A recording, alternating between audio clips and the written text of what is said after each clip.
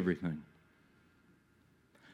A lot of times when we start thinking about Christmas, we're thinking about all of the stuff, all of the decorating, all of the presents, and we've got to get this done, or we've got to get that done, or maybe for some, maybe sometimes people are thinking about what they don't have, what they aren't able to do, what they won't experience, who's not here, the things that have changed, stuff that has been good in the last year, stuff that has not been so good in the last year.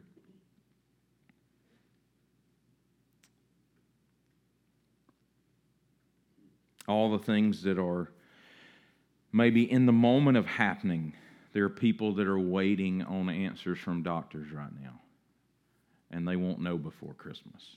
There are people who are waiting on answers from their job, and they know that it's a challenge, that there may be layoffs, or that there may be something shutting down, or who knows what it is.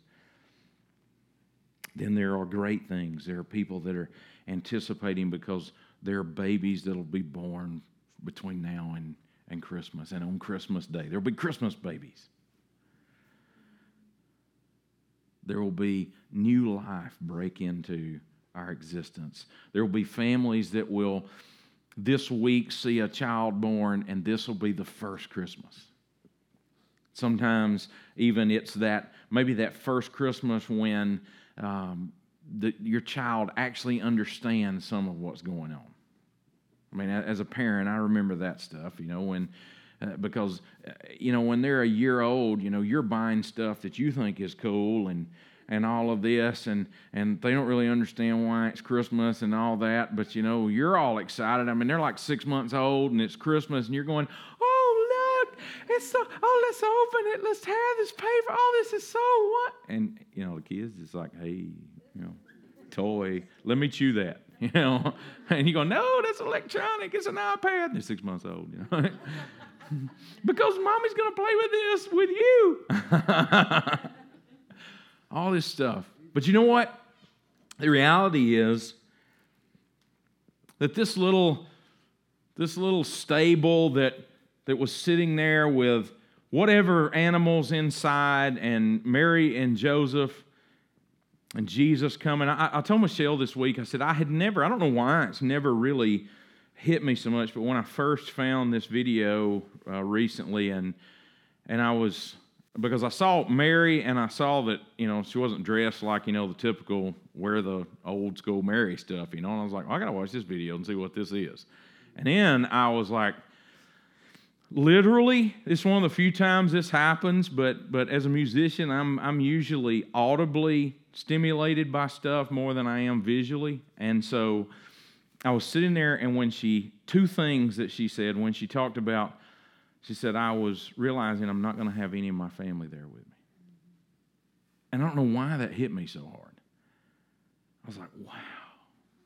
I mean, all the stuff that we think about them being in the stable. We think about the difficulty in using, cloths that are used to wipe off animals, and putting in a manger, and all this stuff. And I don't know why. Maybe it's because I'm a guy.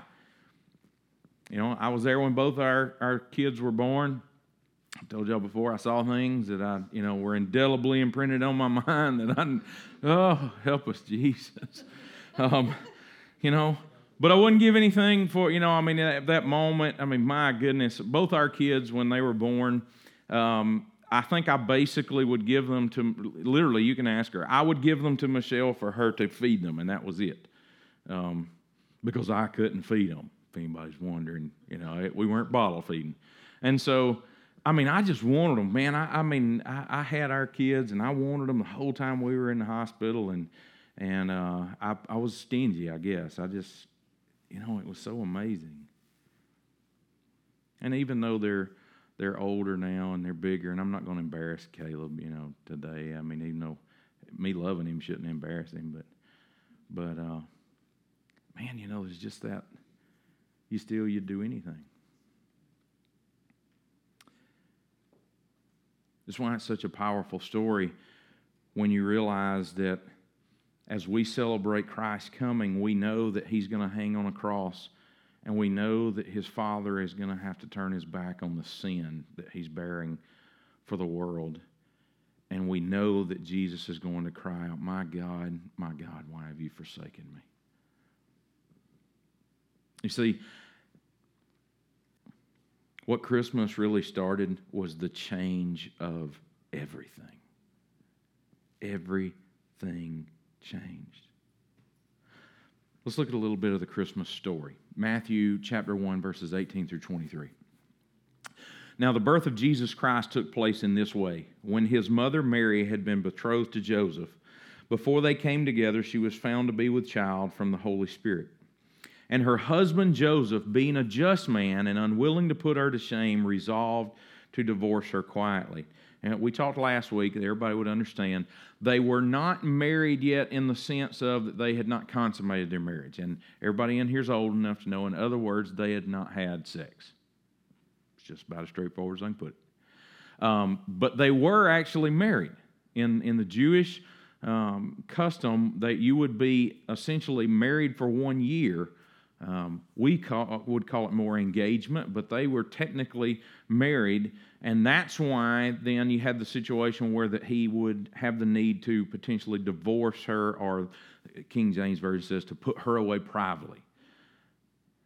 The reality was then the expectation, as we shared last week, was that during this time period, nobody would have a child. Nobody would find out they were pregnant during this, because it showed that you were pure and that you had maintained your integrity sexually coming into this marriage. So Joseph, though, was a just man, and he was unwilling to put her to shame. Man, it's powerful because from the very beginning, the story of Jesus, before he even gets here, is one of forgiveness. It's one of faith. It's one of believing in something that couldn't really be true.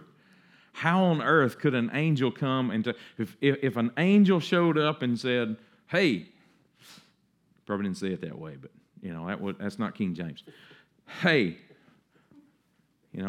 you're going to have a child, and in your future husband here, who you're not supposed to have anything going on," they go, "Well, okay, that's cool. God's done made you pregnant. That's awesome. I'm going to be his daddy." "Who's your daddy?" "Well, I'm your stepdaddy anyway."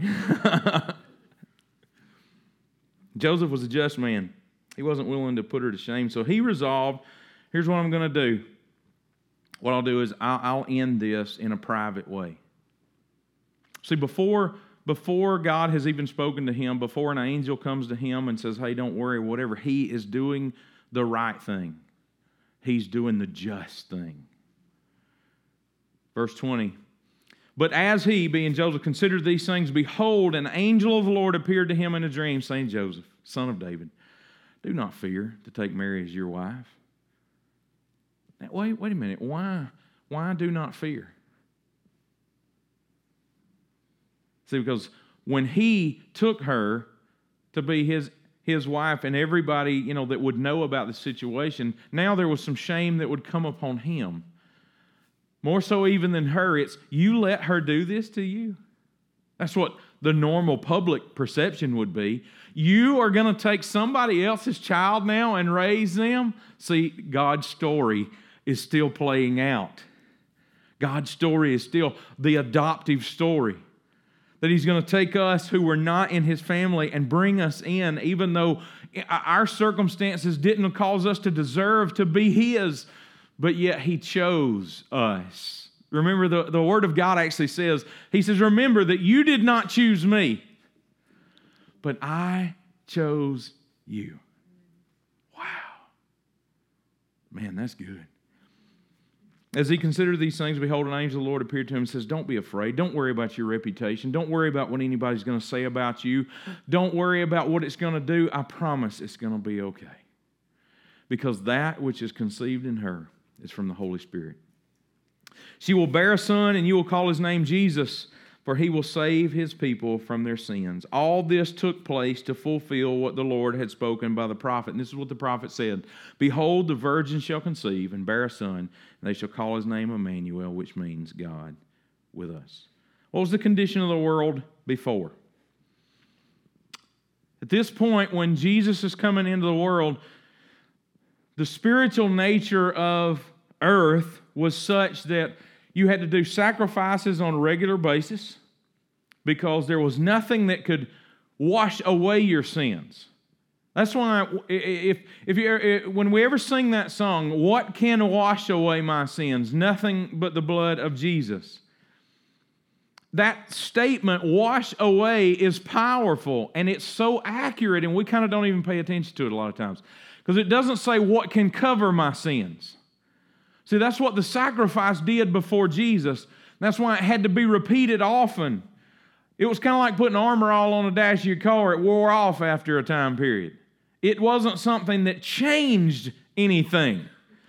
When Jesus came, it changed everything. It didn't hide things. It didn't sweep stuff under the rug. It didn't temporarily resolve stuff. It changed things. Sacrifices have been required regularly. Sin ruled. The Bible talks about that. It says that sin came and the law was there in order to be a school teacher. And that school teacher was to show us our need for Christ. To show us that we needed a Messiah. To show us we needed someone to redeem us. Why? Because the law was so strong and sin was so powerful against us and we could not keep it in perfection. And so our hearts would cry out if we lived in that time period saying we need Messiah to come and to take away our sin. They were burdened by the law. And the thing that I think is so powerful is that what they were experiencing in their time was religion, not a relationship. There's too much of that. We've reverted too much. We've gone backwards in Christianity. We've kind of reverted back to encouraging people to have a religion experience than to have a relationship with Christ. A relationship is one in which you talk, you communicate, you interact. Sometimes you fail, sometimes you fall down. In our earthly relationship, sometimes both people fail and fall down. But the difference in the relationship with Christ is that He is the same yesterday, today, and forever. He never fails, He never stumbles. In Him, there's no shadow of turning. There's nothing that's ever any different. And even though we fail and even though we fall, He says, I have loved you with an everlasting love. I don't love you, God says. I don't love you because of how good you can be. I love you because I love you.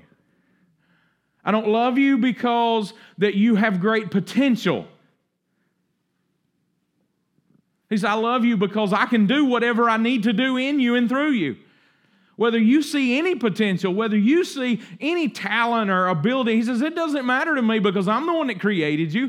I designed you, Jeremiah 29 and 11. I know the plans that I have for you, plans to prosper you, not to do you harm, not to see evil done to you, but I know the plans that I have for you. God does not look at us and say, oh, I sent Jesus to die for you guys because I see something in you that's worth saving.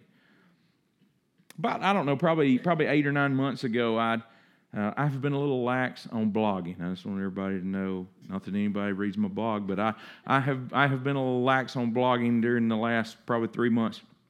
But about 6 or 8 or 9 months ago sometime, I posted, there's a song that kind of gained a lot of popularity in Christian circles about half a year or so ago. I actually love the melody of the song. Man, I mean, it's, and I'm sorry if this is one of your favorite songs, you're just going to get set free today. It'll be okay. There's a song that says, he thought I was worth saving. Bad theology. Bad. I wasn't worth saving. He thought I was worth dying for, so he offered up. He's like, no, he didn't think you were worth dying for. No, he didn't. You weren't worth dying for. I wasn't worth saving. That's what's powerful about the message of Christmas, of Christ coming, is that we weren't worthy. And so that puts us all on the same playing field. Doesn't matter if I can play guitar. Doesn't matter if Bird can sing. Doesn't matter that Haley can sing like all the songbirds on earth. None of these things matter. Why? Doesn't matter if you can't do any of those things. Why? Because it wasn't about our worth. We don't bring worth to the relationship. We get worth because of the relationship. We don't have to bring anything but the brokenness of who we are to the very feet of Jesus Christ, recognizing when we think about Him lying there in a manger that He came even though I didn't deserve it. And so we're all on the same playing field. Doesn't matter about abilities, doesn't matter about finances, doesn't matter about your raising, doesn't matter about your family situation. None of those things matter. Why? Because He said, I own the cattle of 1,000 hills, so I got your finances taken care of if that's what you're worried about. He says, I'm going to graft you into my family, so it doesn't matter about what your family situation is. He said, well, I don't have any talents and abilities. I can do all things through Christ, which strengthens me. None of those things matter when we come into relationship with Jesus Christ. So we need to stop making sure that we're moving people into religion where we're just trying to follow the formula and we're just trying to do certain things and look a certain way and act a certain way and not tell each other that we're struggling with things or that we're wrestling with something, because you know what? It doesn't matter what anyone gets their idea about your reputation. What matters most is that Christ, in coming into your life and saving you, has established who you are. So what did Jesus coming change? What changed? John chapter 3 verse 17 says, for God did not send His Son into the world to condemn the world, but in order that the world might be saved through Him. Matthew chapter 20 verses 27 and 28. Whoever would be first among you must be your slave, even as the Son of Man came not to be served, but to serve and to give His life as a ransom for many. Luke chapter 4, verse 43. But He, being Jesus, said to them, I must preach the good news of the kingdom of God to the other towns as well, for I was sent for this purpose. My purpose was to preach the good news of the kingdom of God. So, before we get into all these other scriptures, so what changed? In John 3, he said what changed was that God sent His Son to save the world. In Matthew chapter 27, he said, what changed? God sent His Son to serve and to give His life as a ransom. You've been kidnapped. You had been taken hostage by sin, by the things of the world. And He says, I'm going to come and I'm going to pay the ransom, so I'm going to take your place so that you can be set free. That's what changed.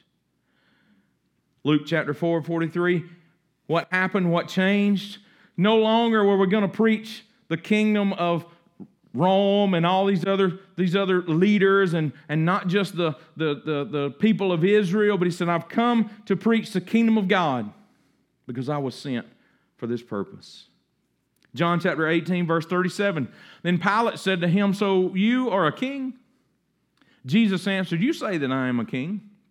For this purpose I was born, and for this purpose I have come into the world. What purpose? To bear witness to the truth. Everyone who is of the truth listens to my voice. He says, here's why I was born. I was born to come and speak of the truth. Now the amazing thing is Jesus tells us in another passage what the truth is. Because He says, I am the way, I am the truth, and I am life. He says, I've come to speak of the truth. I have come to let you see me. I have come to speak of who I am. John 1:1, because in the beginning was the Word, and the Word was flesh. The Word was with God, all that stuff. And He came, and He says, here I am. Here's the truth.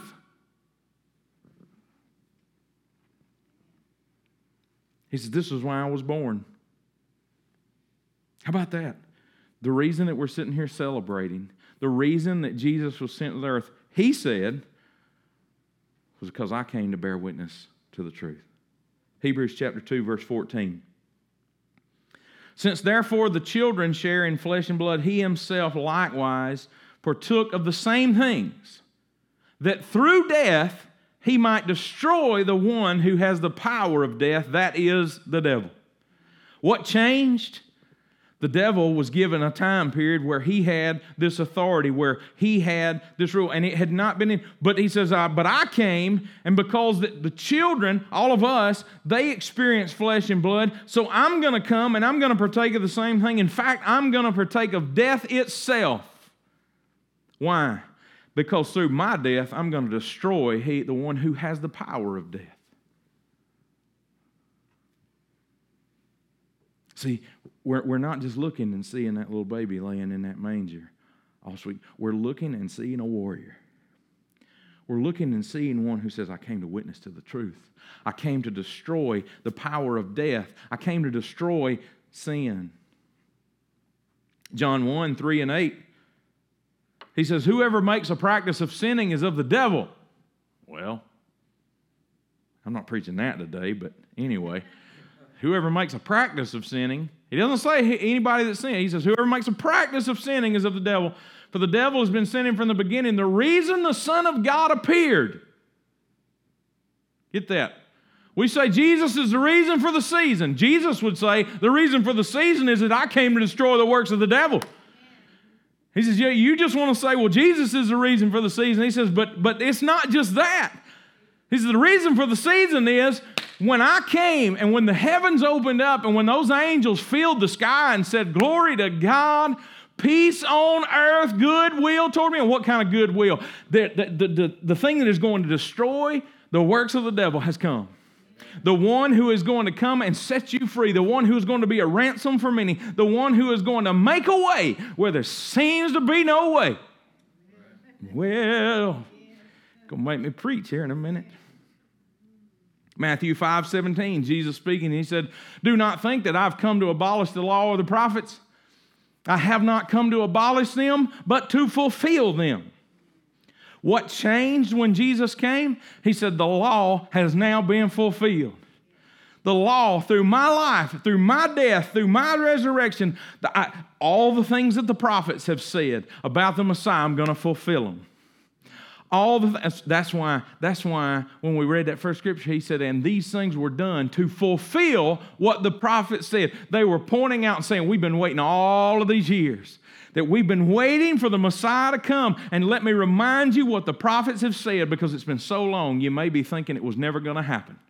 Now, I'm just going to tell you here at Christmas, this is my one freebie gift for you, Well, I got some other gifts later, but this is my one freebie gift during the message. I just want to tell you, I don't know what you've been waiting on. I don't know what it is in your life that you feel like that God had spoken into your life, or that you feel like that God was going to do in your life, or a promise in God's word that you've been trying to stand on, and you've been going for a long time, and it hadn't seemed like it's come true yet. I'm just telling you, there was a nation of people that had been waiting for many, many hundreds of years, waiting on the Messiah to come. And he says, hey, you may have forgotten what the prophets have said, but let me remind you again so you'll see it coming. See, sometimes I think we start forgetting what it is that God has promised in His Word, or maybe something that you felt God put into your life and you've just been praying and waiting for God to make it come to pass. But I'm telling you, just hold on. Just hold on.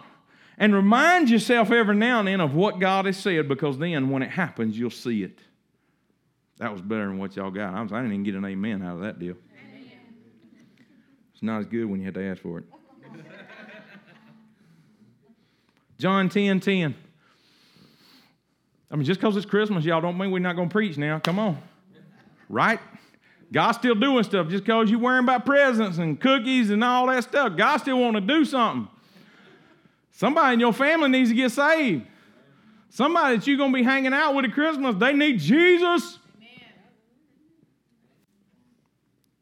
You telling me everybody that you know knows Jesus? Everybody in your family is right with God? Everybody living right, doing right, acting right? No. When I think about the Lord. Well, that's just, that one's sneaking up on me again too. John 10:10. The thief comes only to steal and kill and destroy. I came that they might have life and have it abundantly. What changed? What changed was that the one who was here was the one who comes to steal and kill and destroy. But then the one who came that we celebrate during this time of year, now something's changed because now we can have life and have it more abundantly because of Jesus. John 10:28. I give them eternal life, and they will never perish, and no one will snatch them out of my hand. My goodness, this is what changed. Everybody up to this point, I mean, remember we talked last week, Hebrews, it describes, says that all of these died, not having received the promise, but instead said they greeted it from afar, but they never saw it. Man, we're living in a time, yes, we look around in our world and we say, man, it's like Sodom and Gomorrah with all the stuff that's going on and all the sin and all the division and all the hatred and distrust and all of these things. But that doesn't have to be and should not be named among the body of Christ.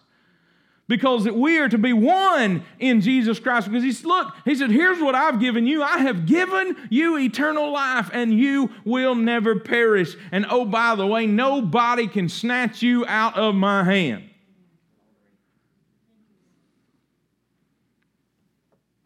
Hebrews 2:9.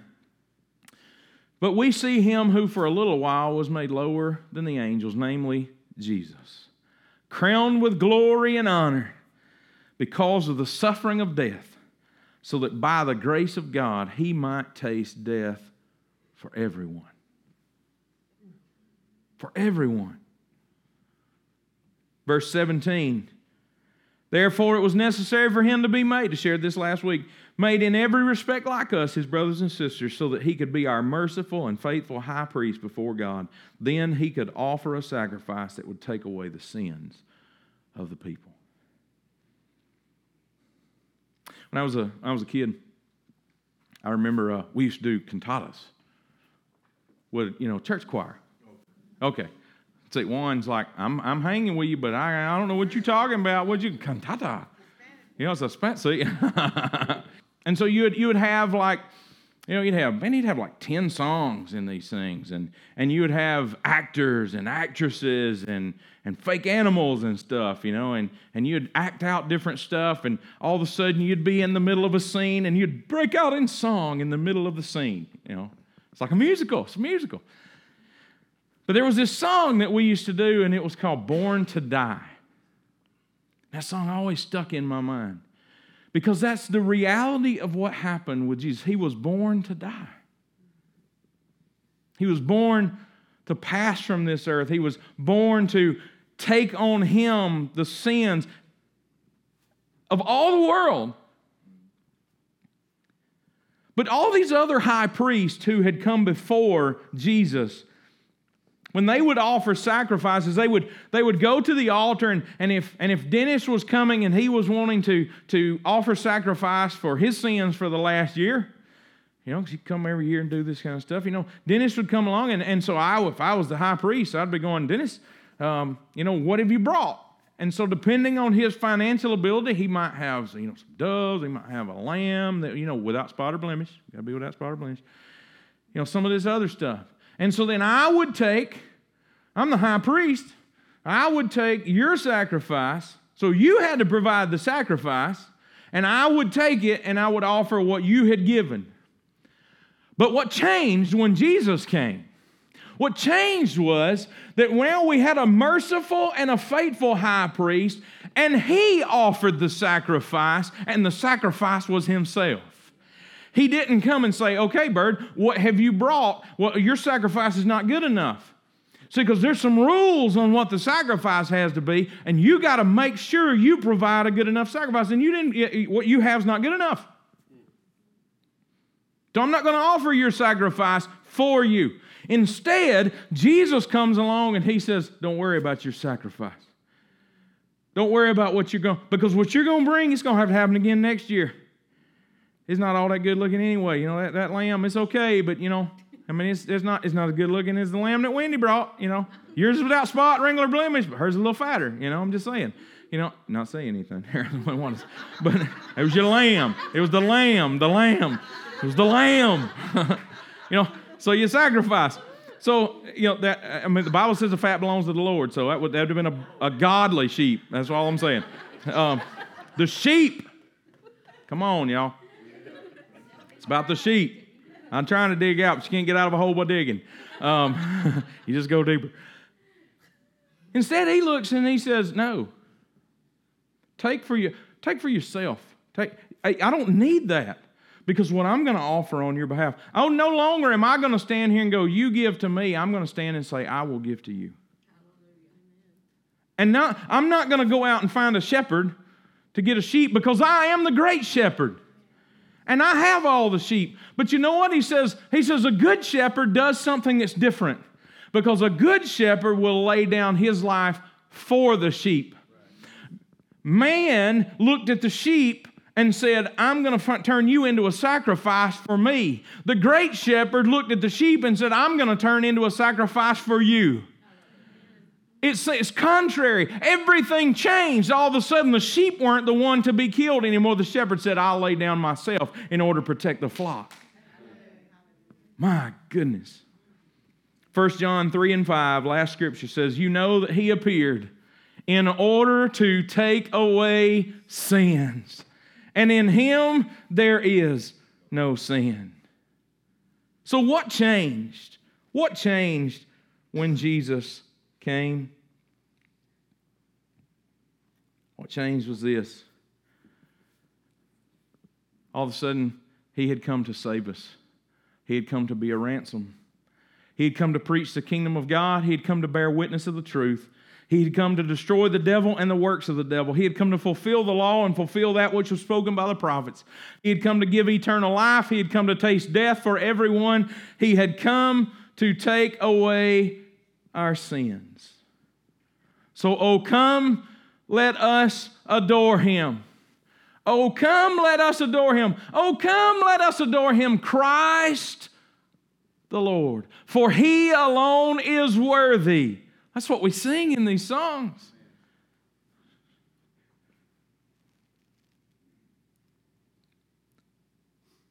What changed when Jesus came? This is my favorite passage. It's actually the scripture that God used and impressed on my heart when He called me to the ministry. I think it is the greatest summation of what changed at Christmas that there ever could be. And He came to Nazareth, where He had been brought up. And as was His custom, He went to the synagogue. He went to church on the Sabbath day, and He stood up to read. And the scroll of the prophet Isaiah was given to Him. He unrolled the scroll and found the place where it is written, "The Spirit of the Lord is upon me, because He has anointed me to proclaim good news to the poor. He has sent me to proclaim liberty to the captives and recovering of sight to the blind, to set at liberty those who are oppressed, to proclaim the year of the Lord's favor." And He rolled up the scroll and gave it back to the attendant and sat down. And the eyes of all in the church were fixed on Him. And He said to them, "Today, this scripture has been fulfilled in your hearing." What changed? What changed was good news began to be proclaimed not to the rich, but to the poor. What changed was those who were captive were now hearing the calls of liberty. What changed was those who were blind could now see. Those who were oppressed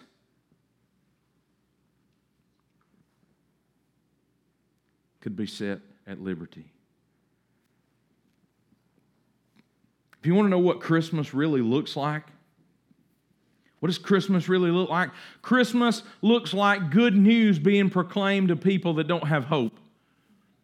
Christmas looks like liberty to those who are held captive by things, by sin, by the system, by society.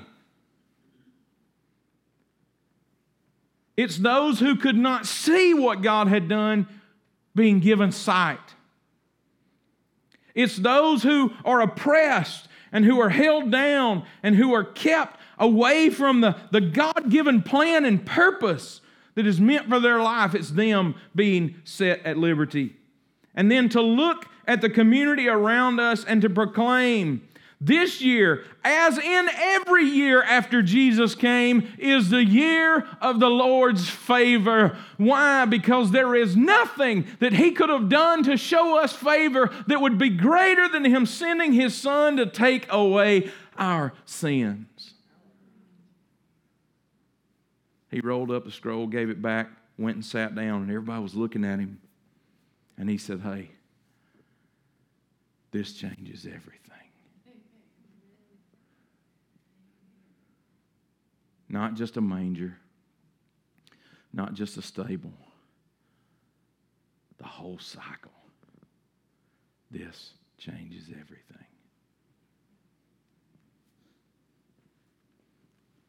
So I want to ask you something.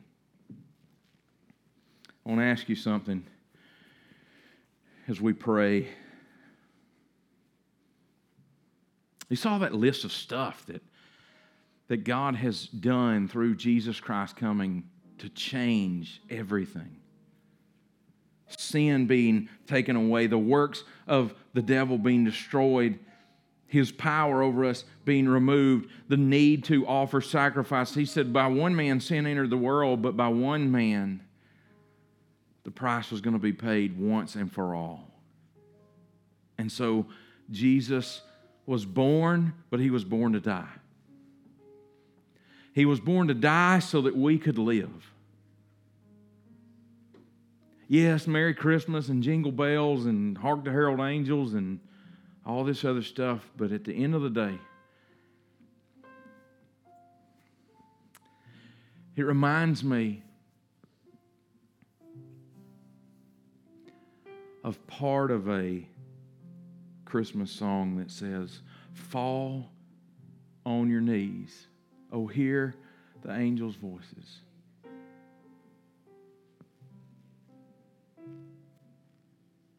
Wow. That's what happens at Christmas. What should happen in the life of a believer, in the life of all of us who are just trying to make our way to be more and more of a disciple for Jesus Christ, is that we fall to our knees. And we worship, because this changed everything. Everything. Let's pray. Father, I thank You. I pray this morning that if there's a single person here, God, that doesn't have a relationship with You, God, I'm not worried about them having some connection to religion. If they don't have a relationship with You, personal relationship. And God, I pray that today, that they will fall to their knees and they will worship. Not at the manger of a baby, but just like in that video where she says, I looked down and I saw Jesus. I saw my Redeemer. Yes, we celebrate the Christ child. We also celebrate the Christ King, the Christ warrior, the Christ comforter, the Christ who speaks into our hearts and says, come to me, all you who are weary and heavy laden, and I'll give you rest. Because I didn't stay in the manger. I didn't stay on a cross. And I for sure didn't stay in a tomb. But I do desire to stay in your heart. God, I give You praise.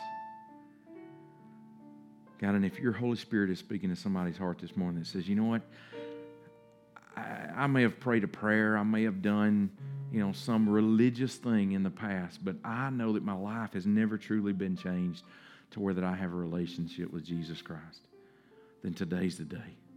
Receive the greatest gift that the world has ever known. God, we know that it's as straightforward and as simple as just A, B, and C. Admitting that I'm a sinner and that I am in need of my sins being destroyed by the work of Jesus Christ.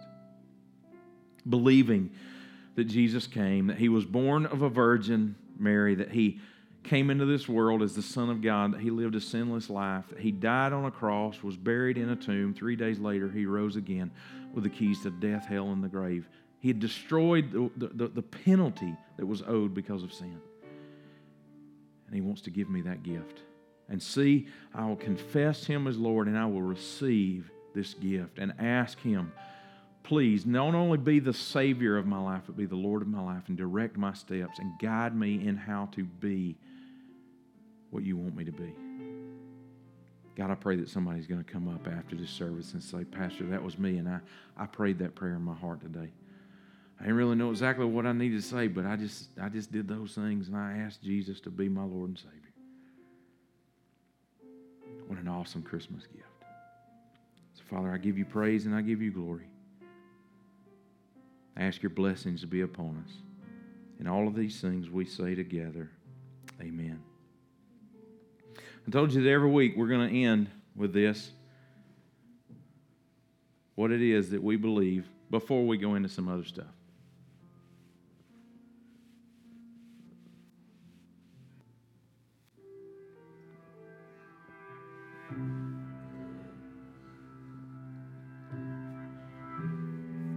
I believe in God the Father Almighty, maker of heaven and earth, and in Jesus Christ, His only begotten Son, our Lord, who was conceived by the Holy Ghost, born of the Virgin Mary, suffered under Pontius Pilate, was crucified, dead, and buried. He descended into hell. The third day, He rose again from the dead.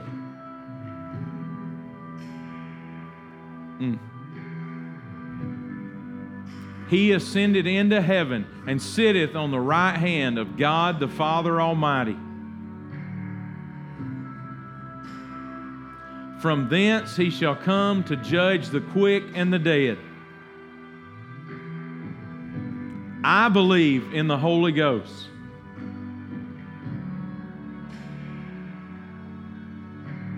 the Holy Catholic Church, the communion of saints, the forgiveness of sins, the resurrection of the body,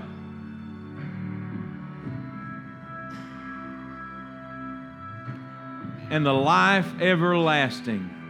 Amen.